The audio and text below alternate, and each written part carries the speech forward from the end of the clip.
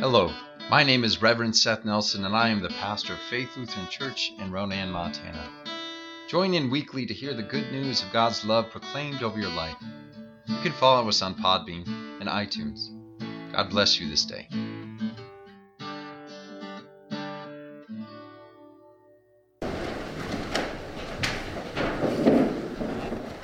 Our gospel lesson for this morning comes from Luke, the 12th chapter. Glory to you, O Lord. Jesus said, "I came to bring fire to the earth, and how I wish it were already kindled. I have a baptism with which to be baptized, and what stress I am under until it is completed. Do you think that I've come to bring peace to the earth? No, I tell you, but rather division. From now on, 5 in one household will be divided, 3 against 2, and 2 against 3. They will be divided. Father against son, and son against father. Mother against daughter, and daughter against mother. Mother-in-law against her daughter-in-law, and daughter-in-law against her mother-in-law." He also said to the crowds, "When you see a cloud rising in the west, you immediately say, 'It's going to rain.' And so it happens. When you see the south wind blowing, you say, 'There will be scorching heat.' And it happens. You hypocrites! You know how to interpret the appearance of earth and sky. But why do you not know how to interpret the present time?" Here ends our gospel lesson. Praise to you, O Christ. Please be seated.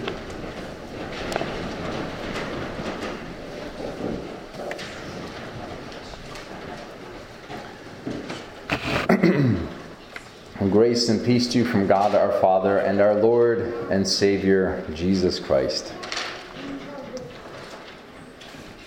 This past week, we had our first week of Vacation Bible School since 2019. It's kind of amazing to me that it has been so long since we last had it. And prior to this week, every time our family drove past Mission Valley United Methodist down on Post Creek Hill, where VBS has been hosted before, my kids shout, "Hey Dad, that's the Bible School church."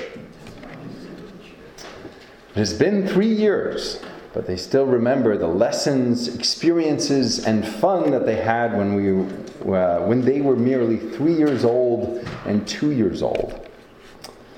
Many thanks to the Methodists for hosting our VBS again this past week. Now our theme for VBS this year was Rocky Railway. Jesus' power pulls us through. Remember what we said, kids? Trust Jesus. Everybody, trust Jesus. If you couldn't guess, you're the railroad conductor on that one. As you might imagine from the title, there was a lot of talk of railroads, skits with our very own conductor, railroad maintenance guy, and videos with all sorts of railway imagery for backgrounds. There were also themes around animal characters who, at least I think, are creatures that are likely to hang around the tracks as trains travel through the mountains. There was Ramsey the ram, Ava the red-tailed hawk, Sierra the mountain lion, a fish whose name I can't seem to remember. His name's Finn. Finn the fish, all right. See, my son's checked in here. And my personal favorite, Lawrence Elk. Get it?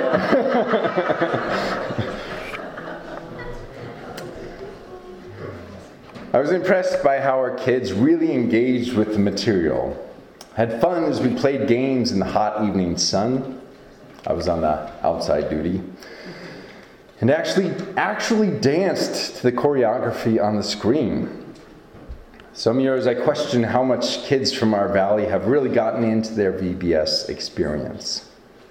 This year, I had no doubt that they enjoyed most everything and learned a great deal about trusting Jesus along the way. I'm not sure of the origin of Vacation Bible School programs overall. Actually, Chris, do you know a history of VBS? Okay. So there's two. Carl, do you know? All right, there's 3 pastors in the room who have no idea how VBS became so big.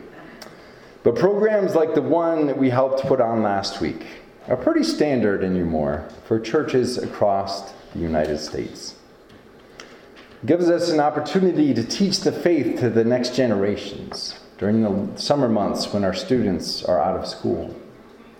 It gives them an extra opportunity to connect with their church family as they learn about God's love for us in Jesus Christ through songs, games, skits, and all sorts of crafts. For those of us Christians who actually attend church, it brings us, I would say at least most of us, significant joy to see the love of God and the faith of our ancestors reflected in the smiles and hearts of our children and grandchildren.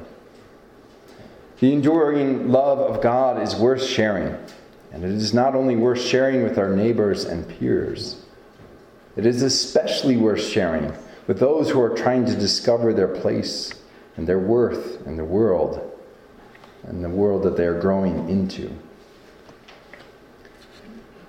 However, though we have seen these seeds of faith planted in our youth for decades, sadly, these seeds often do not bloom into a lifelong faith, as many of us would hope.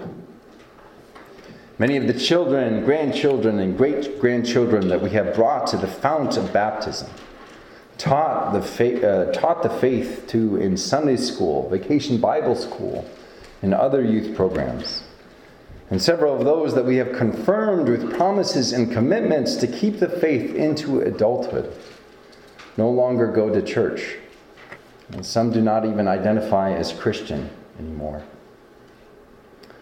It is sad but true that many of the ways the church has sought to raise up the next generations of Christian adults is now resulting in the greatest rise in faithlessness and churchlessness our nation has ever known. Jesus, in our gospel passage for this week, told us that realities like this would happen. Though we might think that the truth of God's love, mercy, and redemption might bring us all together as communities and families, our Messiah told us that we should not expect this result after all. Jesus said, "Do you think that I've come to bring peace to the earth? No, I tell you, but rather division. From now on, 5 in one household will be divided, 3 against 2 and 2 against 3. They will be divided, father against son and son against father, mother against daughter and daughter against mother, mother-in-law against her daughter-in-law and daughter-in-law against her mother-in-law." Hard words to hear. And I imagine that most of us have experienced some truth in them in one way or another, at one time or another.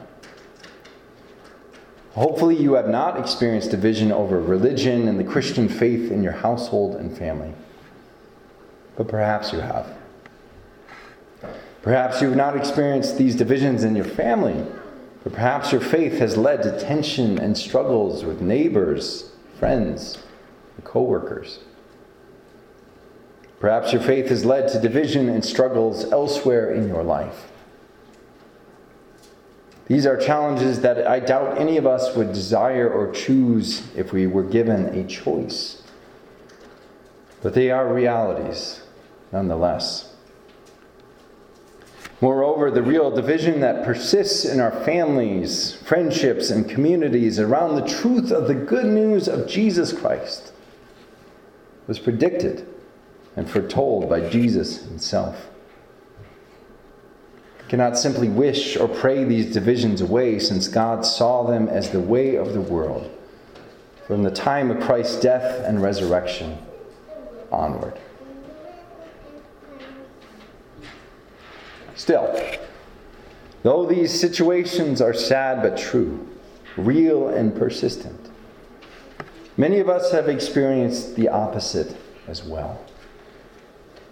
I hope you've had experiences when faith has brought you closer to your parents, siblings, children, grandchildren, friends, and neighbors. I hope you have known moments of connection and friendship that have sprung up from a mutual love of God and a mutual faith in God's presence in your life and the lives of those that you know.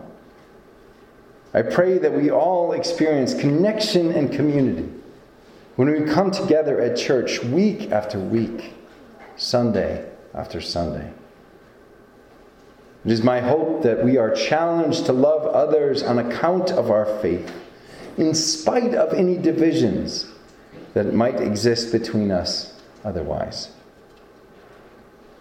I have experienced this just as much as I have experienced divisions on account of our shared faith. It is precisely because of the fact that the five cannot always hang together, that the three need to support the three, and the two need to support the two. Especially when division or loss in the family and community arises. None of us gets to where we are going on our own, especially in our faith journeys. In moments when loneliness and isolation creep in the most, from loss of relationship or friendship, from loss of job, farm, fire, or whatever other sort of loss. God calls us to support one another in our times of greatest need. In the time of the early church, when this passage from Luke was written down, the early Jewish Christian communities felt this very acutely. And the various Jewish communities spread throughout Judea and the wider Mediterranean world. Some Jews believed that Jesus was indeed the Messiah who had been foretold, while other family members, friends, and rabbis firmly rejected this new faith. The divisions between them were stark, difficult, and at times even vicious.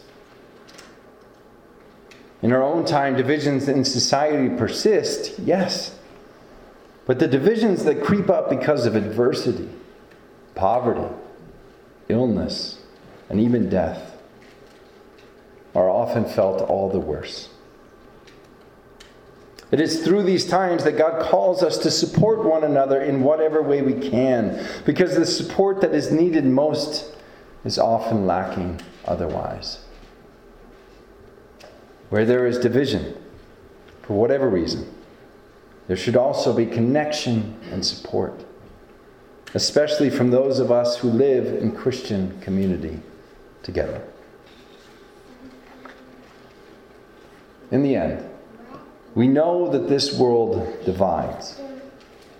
We know that friends betray. And we know that death steals far too many from our midst. And as Christians, we willingly endure all of this because we know that Christ will make it right in the end, one way or another. Where there is isolation, there is opportunity for support. Where there is division, there is opportunity for connection. Where there is hatred, there is opportunity for us to show love to one another in new and surprising ways. And where there is death, there is always and forever the promise of resurrection and new life. May we trust in these better realities that God has in store for those who journey, supporting one another with Christian love and faithfulness along the way.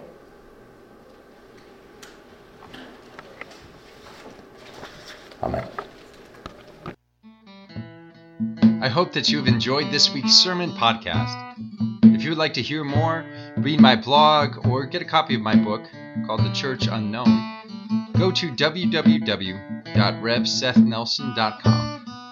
If you feel called to support our ministry, I invite you to go to our church's website at flcronan.org and click on the Offerings tab. May the Lord bless you and keep you.